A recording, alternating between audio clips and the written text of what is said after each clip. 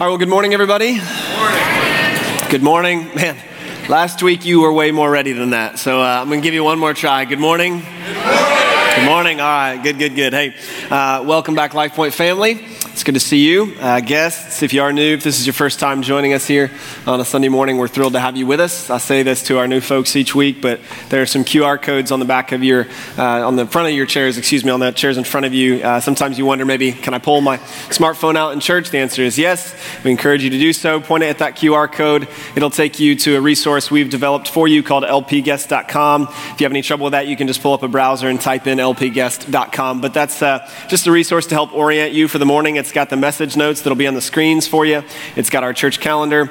It's got a bunch of helpful things just to, again, help you with your Sunday morning here and understand who we are as a church. And also, we would love if you'd take a moment. We want to connect with you, and we'd love to be able to do that both personally and digitally. So if you'd take a moment and fill out the guest information card there, new folks, that would be awesome. There are some ministries listed there. You'll see those are partner ministries of ours around Central Ohio. Take a minute, just click one of those that you're passionate about, and we'll donate $5 in your honor from our church to that ministry in your honor. No strings attached. There's no like, and then what? It's just our way of saying thanks so much for being with us this morning. We're going to be in Luke 8 this morning, so if you've got a Bible, you can open up to Luke 8 and just keep your finger there or your thumb there, or whether you're using physical Bible or phone or what have you, but go to Luke 8. But before we jump into that, I'm actually going to ask that we take some time to just pray together. If you've been here for any length of time, you know we launched out our Marion campus a few months ago, and right about the same time we launched out the Plain City campus as well, and both are doing great. In Marion, we are still waiting. We'll say we're meeting every single week. Teams are doing great. We're still waiting on our facility up there, and so this is just taking much longer. If you live in the construction world, you know things are a bit chaotic right now, and we were hoping for like February, and then March, and then April, and then May, and now it's June, and just looking at ahead, we're not entirely sure what to expect there. So I'm just going to ask if we would pray together that the Lord, a couple of things. One, Paul and I have been talking about this over the last few weeks. Scriptures say we don't trust in chariots or horses. We trust in the name of the Lord our God for us. Or if you contextualize that to the 21st century, we don't trust in buildings to disciple people. We trust in the name of the Lord our God.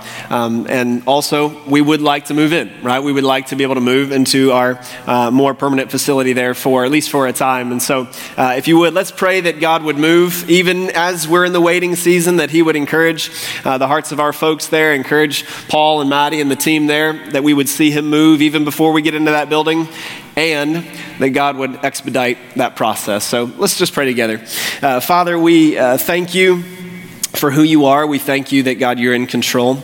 These situations often surprise us and frustrate us. But Father, you are not frustrated and you are not surprised.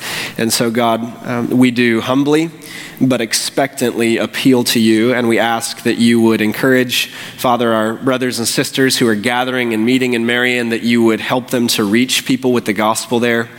Father, we sent folks, we believe in obedience to you, and so we appeal to you, and we ask that you would encourage them, that, God, we would see you move, even before we get to move into our facility, that we would see you at work, see evidence, God, that you have been at work there already.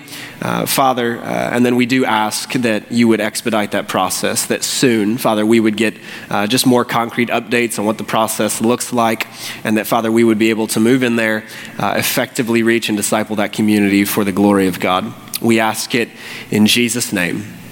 Amen. Amen. Well, as we've said, we've been in this labels series. We're going through the Gospel of Luke, and the big idea has been that the gospel calls us to a life above labels, right? When we look in the Gospel of Luke, we see consistently Jesus associating with people that the culture said, well, you shouldn't associate with those folks, right? They've been labeled tax collector, sinner, leper, right? Someone who's unclean, someone that you don't really want to spend time with. And Jesus just keeps crossing those barriers and saying, no, it's not about the labels that you put on yourself or the labels culture puts on you. It's about turning from your sin, trusting Jesus with your life, and following him.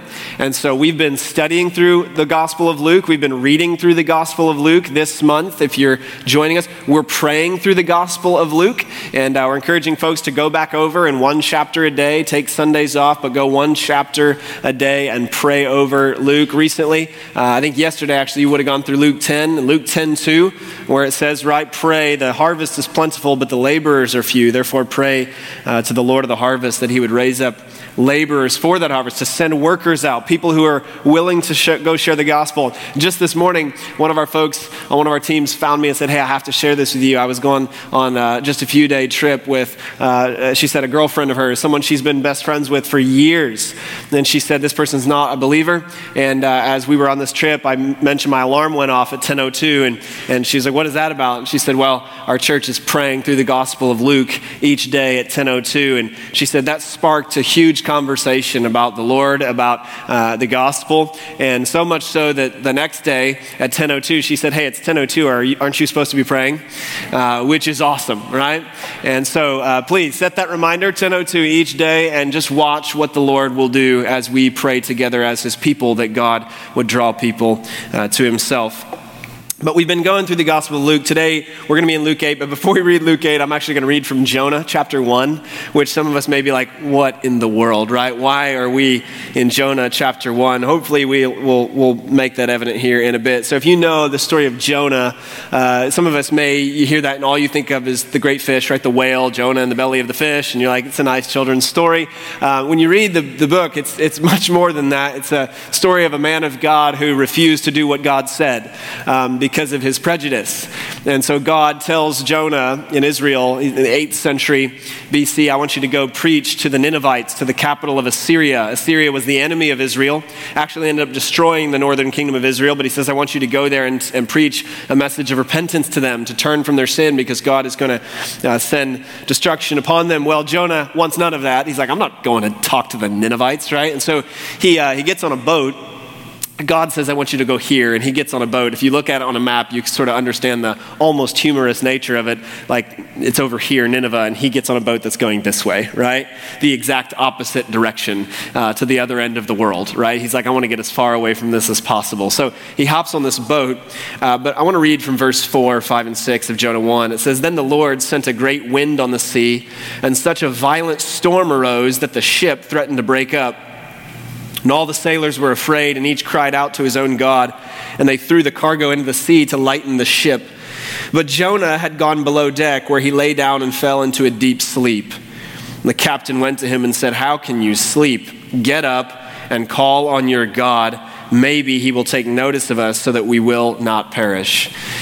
So you've got this scene, right, on the sea, a violent storm, the professional fishermen and professional sailors who are overwhelmed by the strength and might of the sea, who eventually go to the man of God who's sleeping at the bottom of the ship.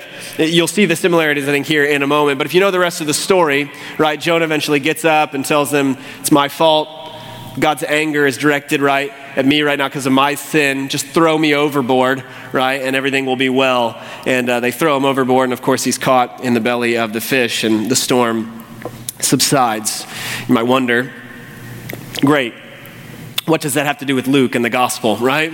What does that have to do with Jesus and Luke 8? Well, just hold the story in your mind. Put that story in your back pocket, and we'll swing back to it at the end.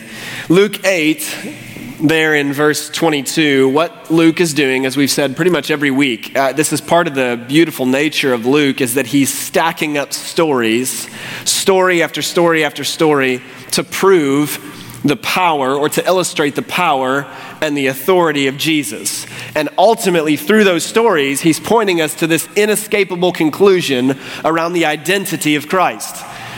Who is Jesus? That's sort of the central question of the Gospel of Luke. You keep hearing people say it over and over. Who is this man? And Luke is trying to prove to us through these stories, he's not just a great teacher. He's not just a religious figure. He's not just someone you look up to. He's not just a good example, but he really is the Messiah, the one the Old Testament has been pointing to, both through actual prophetic statements, but also through stories, that these stories are almost echoes of what's to come. He is the Son of God in the flesh. and our only hope for salvation. That's what Luke is trying to prove over and over and over. And here in Luke 8, I had hoped to cover two stories because he's got a reason for putting these two stories together. One proves Jesus' authority over the natural realm, the physical realm. One shows his authority over the spiritual realm. So I had hoped to also hit the demon-possessed man, right, that Jesus delivers in the very next story. But we're not going to get to that one. We're going to focus exclusively on Jesus' authority over the physical realm here in verses 20 through 25. It says this in verse 22. One day, Jesus said to his disciples, "Let us go over to the other side of the lake." Now note that, right? He tells them where they're going. Let's get in a boat and let's go to the other side of the lake. So they got into a boat and set out. And as they sailed, he fell asleep. A squall came down on the lake. Some versions might say just windstorm. So apparently the Sea of Galilee, this is the sea that they're on, right? The Sea of Galilee is apparently known for a little bit its violent and sudden storms that hit it. It's 600 feet below sea level, right? So what happens is, I'm going to talk like I know what I'm talking about, but I'm just parroting what other people say, right? It's about weather. So cold air from the mountains, right? A little time with meteorologist Kale here, right? So cold air comes down from the mountains and flows into this basin, but because it sits down, the hot air and the cold air meet together in this bowl, basically, and it just freaks out. And so you get, as you're on the sea, you get these sudden and violent windstorms. In fact, one pastor and scholar said he was taking a tour of the Holy Land at one point in time, and he was sitting on a boat on the Sea of Galilee with the tour guide, and he said, "Hey, tour guide, have you ever been on the sea when one of these storms hit?" And the tour guide said, "Yes, I have, and I hope never to be again." That violent. So we're not talking about like it got windy. It's a real storm, right? And look at the end of verse 23 here. So that the boat was being swamped, and they were in great danger. And I think it's important to note, Luke doesn't say, "and they thought they were in great danger," or the disciples freaked out, but it wasn't actually a big deal. It's a violent storm, really awful, really scary, big wind, big waves. The boat is seemingly going to sink, and he says they were in great danger. From the physical evidence that they can see from their perspective, looking at the wind, looking at the height of the waves, and looking at the state of the boat, things don't look good.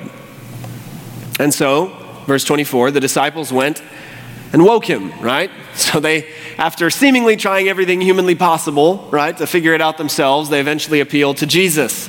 It says they went and woke him saying, "Master, Master, we're going to drown." And he got up, and please note the almost nonchalant way in which Luke reports this, right? He got up and rebuked the wind and the raging waters. The storm subsided, and all was calm.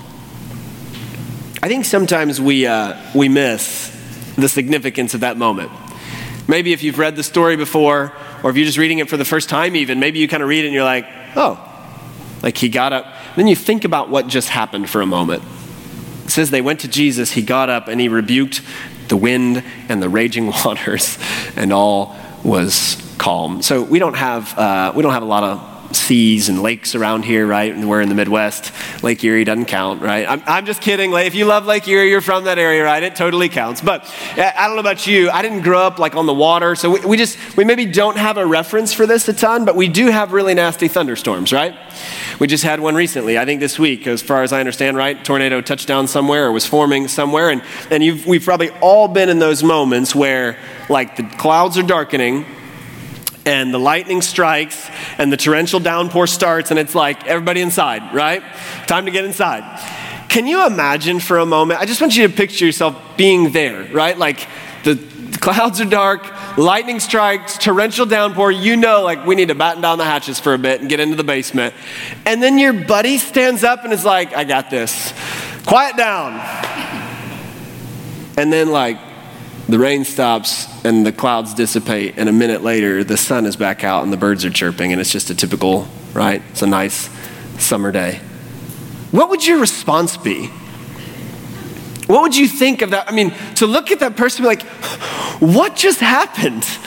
And that's exactly what the disciples do. In fact, look at verse 25. There are two things that happen here in verse 25. One, we're going to focus a lot of attention on what Jesus asks them, but we'll focus a little bit of attention on their reaction to what just happened. Verse 25, Jesus looks at them and says, "Where is your faith?" You could circle or underline that statement, and you can write next to it. Mark and Matthew report Jesus as saying something additionally. "Where is your faith?" And he says, "Why are you so afraid?" Why are you so afraid? Why were you scared? And then look at their response. In fear and amazement, they asked one another, "Who is this?" I told you, right, that question is sort of the central question of the Gospel of Luke in some way. Who is this? He commands even the winds and the water, and they obey him. They're afraid, and they are amazed. And you might ask, why is that, right? And that's a very legitimate question, because you're like, really, disciples? Like, you guys have seen him. You've seen him heal people. They're about to see him heal a demon-possessed man, raise people from the dead. Like, you would almost think in some ways maybe they wouldn't be surprised at this point in time, but they still don't have a full understanding of who Jesus is. And they've seen his authority over the spiritual realm, but they've not seen his authority over the natural realm quite like this. In fact, when you kind of dig into why would they stand back and say, who is this who commands the wind and the waters? So in ancient cultures, right, the wind, the waters, the seas often were representative of evil forces, untamable evil forces. In fact, if you read into a good number of ancient myths and mythology, right, around how did the world start, it's oftentimes like the good gods and the bad gods fighting against one another. And oftentimes there's some sort of chaos monster or bad god that governs the oceans and the seas. It represents, those natural forces represent like it's untamable, evil, and it has to be conquered. Which is why when you look at Genesis 1, it's so incredible. What does Genesis 1 start with? In the beginning, what? God. And there's no competition.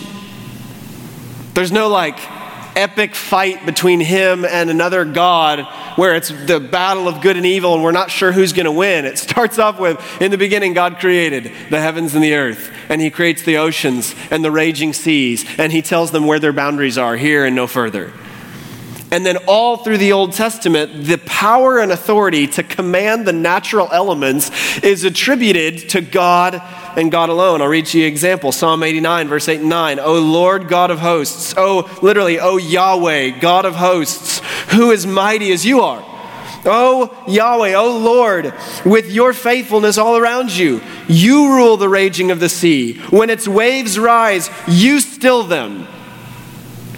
So you got that in your mind, right, as an Israelite, that the Lord, Yahweh, stills the mighty waters, parts the raging sea, tells it to be still, and then Jesus stands up and does that very thing. Do you begin to understand the significance of the moment? They're sitting there, and these are moments where maybe beginning to realize, like, the God of the Old Testament has put on flesh and is in the boat with us. He's not just a man. He's not just a good teacher. He has authority over demons and diseases, is raising people from the dead, and now he just looked at water and wind and told them. And Mark tells us in the Greek, it's only 2 words. He just stands up and says, peace, right? Be still. That in English, it's peace, be still. In the Greek, it's 2 words. Just be quiet.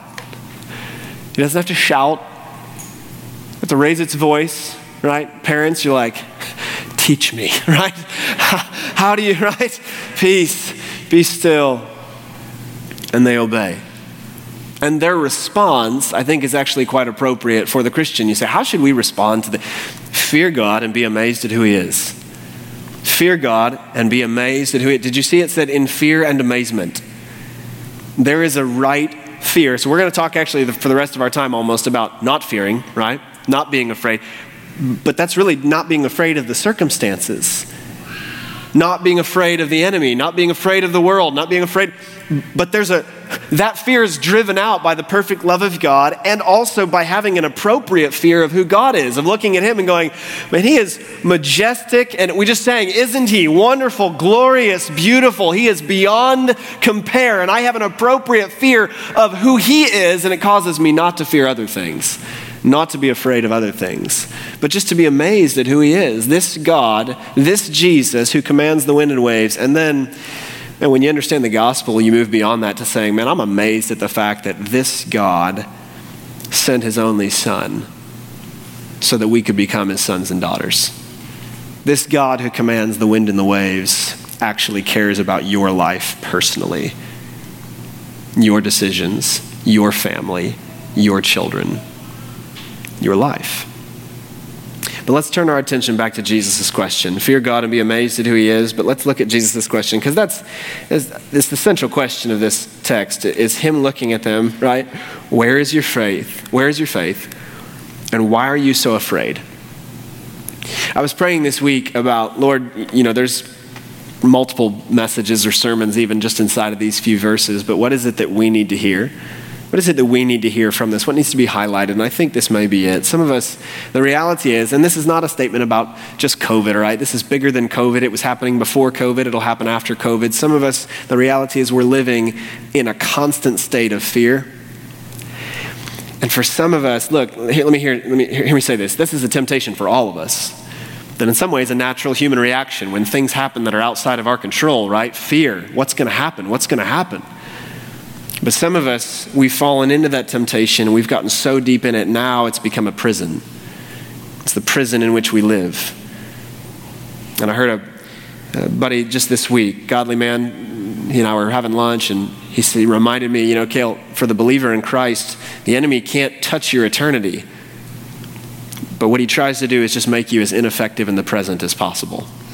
As ineffective for Christ as possible. And one of the ways he can do that is by getting us to live inside of that prison, right, where we're not willing to step out in faith and be bold for the sake of Christ, but we're so afraid and so fixated on the wind and the waves and the storms that we're just not willing to get out of the boat anymore. And if that's where you are this morning, but if I say that and you're right now thinking, that is my life, I just want you to know it's okay. But I really don't believe that Jesus wants you to stay there. And I believe maybe this morning will be the morning that God brings you out of that and breaks down some of those strongholds and gives you the opportunity to walk in the freedom that Jesus has bought for you. So let's think about the question, right? Where is your faith? Don't be afraid. And think about how that would have, to the disciples. I can imagine the disciples, right, looking back at Jesus being like, what do you mean? Did you not see what do you mean, why are you afraid? Did you not see the wind? Did you not feel the wind and see the waves? And did you not feel the boat shaking and almost beginning to capsize and sink? And you can almost imagine Jesus kind of looking back at them and saying, no, I could feel it. I could see the waves. I noticed the storm. But after all that you've seen, do you not trust me and my word? Because did you catch in verse 22 what Jesus said? Remember, what did he say? He said, let's get in the boat and what? And drown? That's not what he said in verse 20. He didn't say, let's get to the boat, go to the middle of the sea so we can all die. He said, let's get in the boat and go what? To the other side. I missed that, right? It was one commentator who noted, right, that the disciples apparently missed that as well, not trusting what the Lord had said. Let's get in the boat and let's go to the other side. And here they are going, we're going to drown. Jesus is like, that's not what I said we were going to do. Do you trust me in the midst of what's happening? And that question, where is your trust in me and in my word? That question is as relevant for us today as it was for the disciples 2,000 years ago. Do you trust Christ? Do you trust Jesus? And do you trust in his word? And you say, well, Cale, what word has he given to me? What is it? Can I just read to you, right? So in the midst of the circumstances, in the midst of the storms of life, which are inevitable, you and I need, this is why we've encouraged us to be in the word, to be creatures of the word, because here are the promises you find in the word. Jesus' words to you, he who began a good work in us will complete it on the day of Christ Jesus. Jesus says, no one can take them from my hand.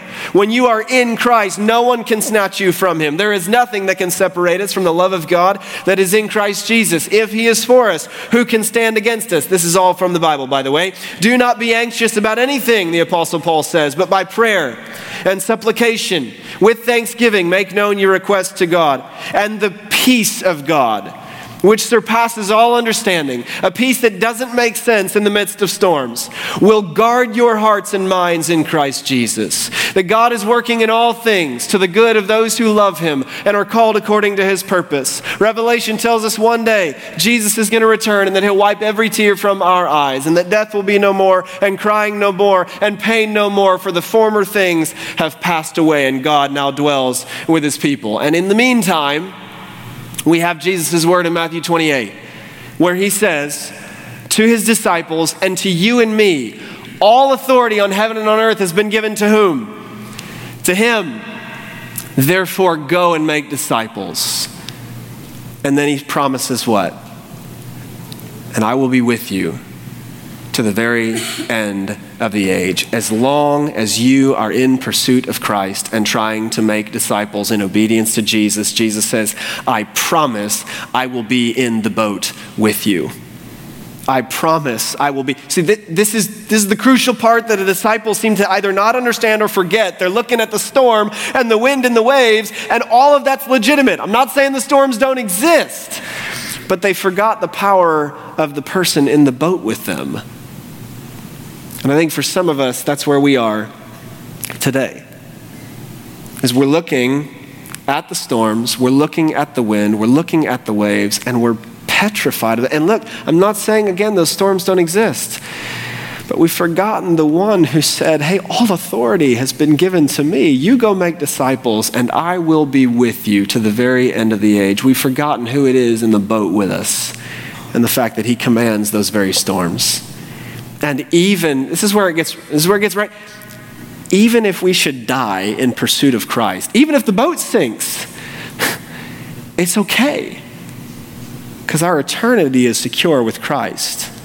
Even if you should die, right, early in the pursuit of Christ, in obedience to Jesus. By the way, right, like, we've said this before, all of us are going to die. Happy Sunday, right? I know it's good to be here with you, right? Like, all of us are going to die. That's inevitable. And we've said this before, man, better to spend 50 or 60 or 70 years in the pursuit of Jesus, in hot pursuit of Christ, making your life matter for the kingdom, than lingering for 95 and wasting time and twiddling your thumbs.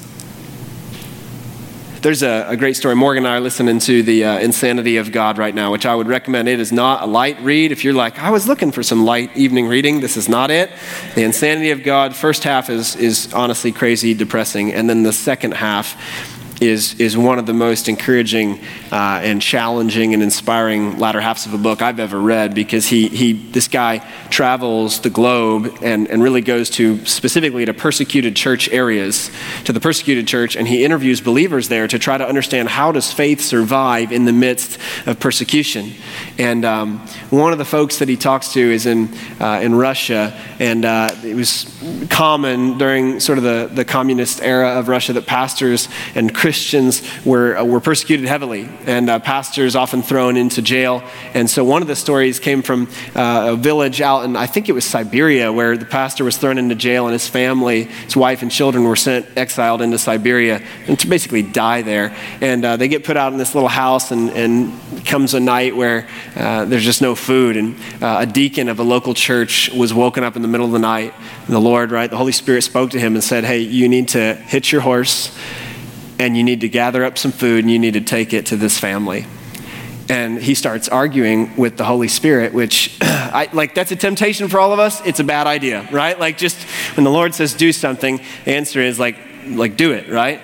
And so he begins to kind of argue with the Lord. He's like, Lord, it's negative 30 degrees or whatever it is. Like, I might not make it back. And he said, the Holy Spirit literally said to him, I didn't say anything about coming back.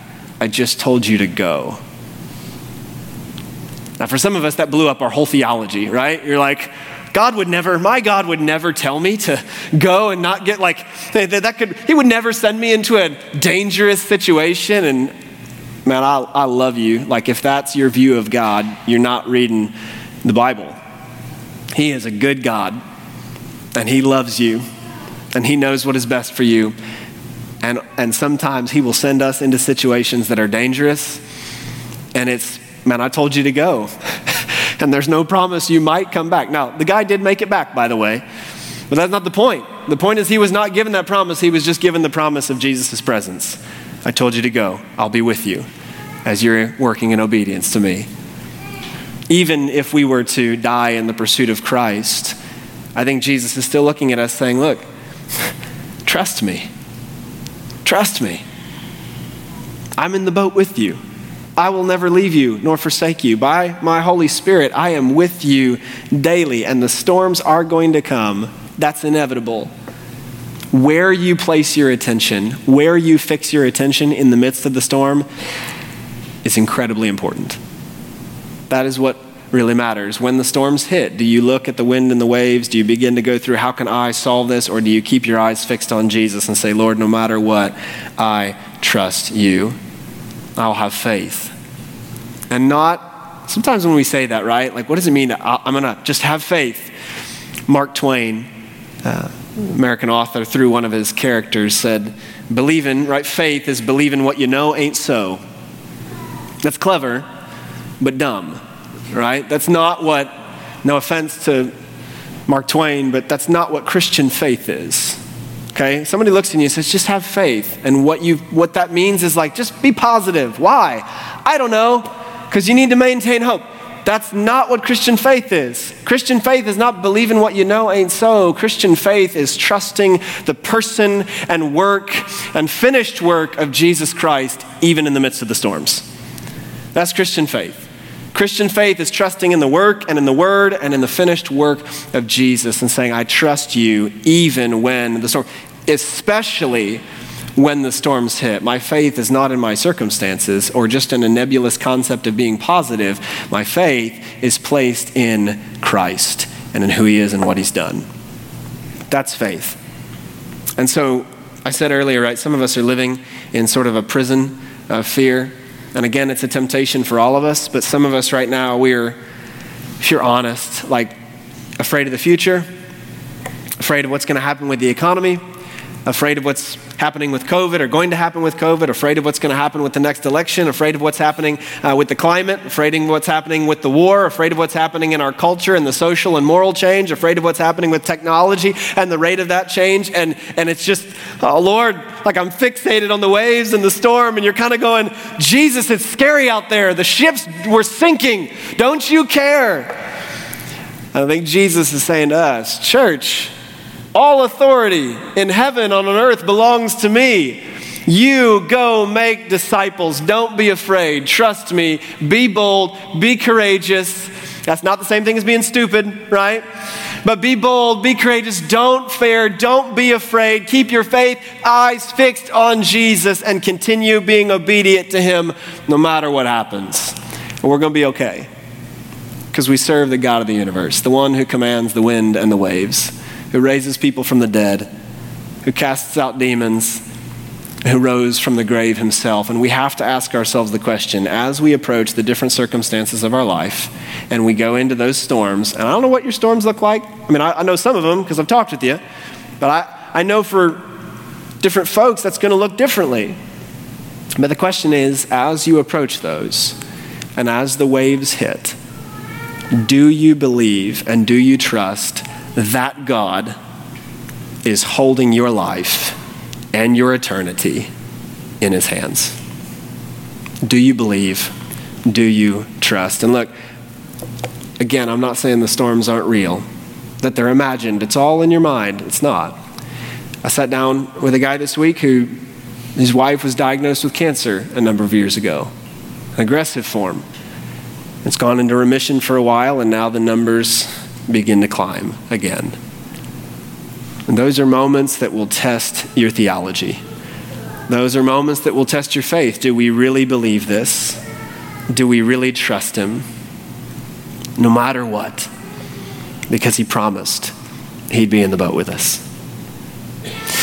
Let me close with this. I told you, started with Jonah. I promised I'd get back there, right? And we get back to Jonah. So let me close with this. The story, hopefully you noticed a few similarities, right? Like, okay, we got guys in a boat. Somebody's sleeping, right? The man of God's sleeping in the bottom of the boat for very different reasons, by the way. Jesus is in total control and at peace, and he's sleeping. I think Jonah is probably depressed. I think Jonah, you ever had those moments where your problems and you know you're doing something wrong and you're like, I just don't want to think about this. I'm going to go sleep. That's where Jonah is, right? I just don't want to deal with this. So he goes and he sleeps. But then you have the men who wake the man of God and cry out, we're drowning. And here's where it seems very dissimilar. But I think actually Jonah's story is just pointing to Christ. See, Jonah is thrown in. He says basically, sacrifice me. Throw me into the storm, and the wrath of God will be appeased because I'm the one who sinned, and it's against me. Jesus gets up and commands the wind and the waves, and all is well. And you think, oh, that's a clear difference in the story. But Tim Keller says it this way, and I love it. He says, you know what? As you look forward to Jesus' future, you realize there's the day coming where Jesus is going to say, throw me into the storm. Throw me into the storm of God's wrath against sin. Not mine, but yours. Not Christ's sin, but our sin. And Jesus basically says, throw me off the boat. He's hung on the cross and steps into the storm of God's wrath against sin for you and for me, that we might experience peace. And Jonah's 3 days in the belly of a whale, and Jesus 3 days in the grave. And then praise God, on the third day he's delivered. He's raised from the grave, and Jesus promises, because I live, you too can live. This is why we say when you read the Old Testament, you got to keep an eye on, man, where is Christ? How is this pointing to Christ? It's not just random moral stories about, that's neat, you can survive getting swallowed by a fish, right? It's, no. It's pointing us toward the person and the work of Jesus. And so some of us are here today, and here's what needs to happen. You're in that prison of fear today. That's been your life, maybe for some time. And Jesus is saying, trust me. I'm in the boat with you. I will never leave you nor forsake you. And you just need to repent today and say, Lord, forgive me. Restore to me the joy of my salvation. And give me gospel confidence and boldness for the future. I don't want to be afraid anymore. And for some of us, you just don't know who Jesus is. And you've never taken that step to say, man, I can turn from my sin and trust my life to this God who would send his own son, who would give his own life for me. And I want to invite you to take that step today if you're ready. Let's pray together.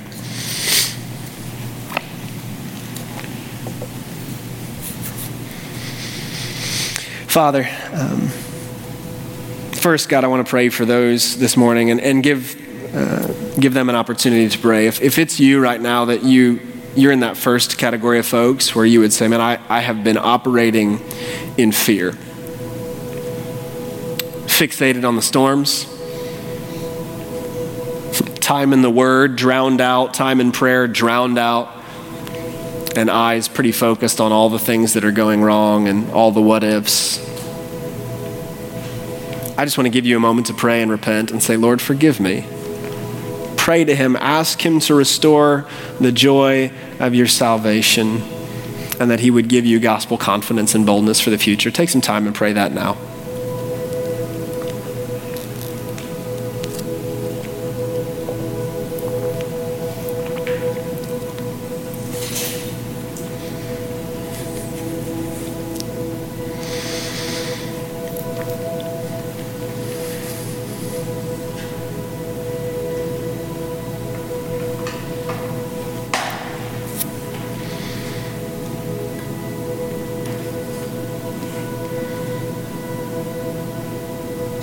Father, we do ask for that boldness. God, we ask forgiveness for the times where we are more focused on the wind and the waves than we are on you. God, forgive us for the times that we forget the one who holds our very life and eternity in his hands. You call us to childlike faith, Lord. It's not complicated. It's not rocket science. But Father, it is so easy to drift from that. And forgive us and help us. And then I pray for those, God, who are here this morning who have never taken a step to be in relationship with you, never really answered that question, who is this Jesus?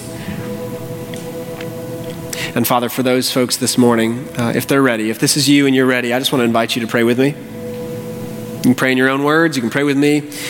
Jesus, I believe you are the Son of God.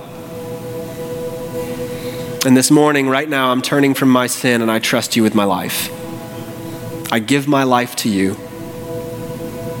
And I don't want to be afraid anymore. I want to follow you and boldly walk with you. And I claim what you did at the cross and your resurrection for me personally. Thank you for saving me. And from now on, God, help me to follow you. God, we thank you that you're at work. We thank you that you continue to save people. Father, we ask these things in Jesus' name. Amen and amen.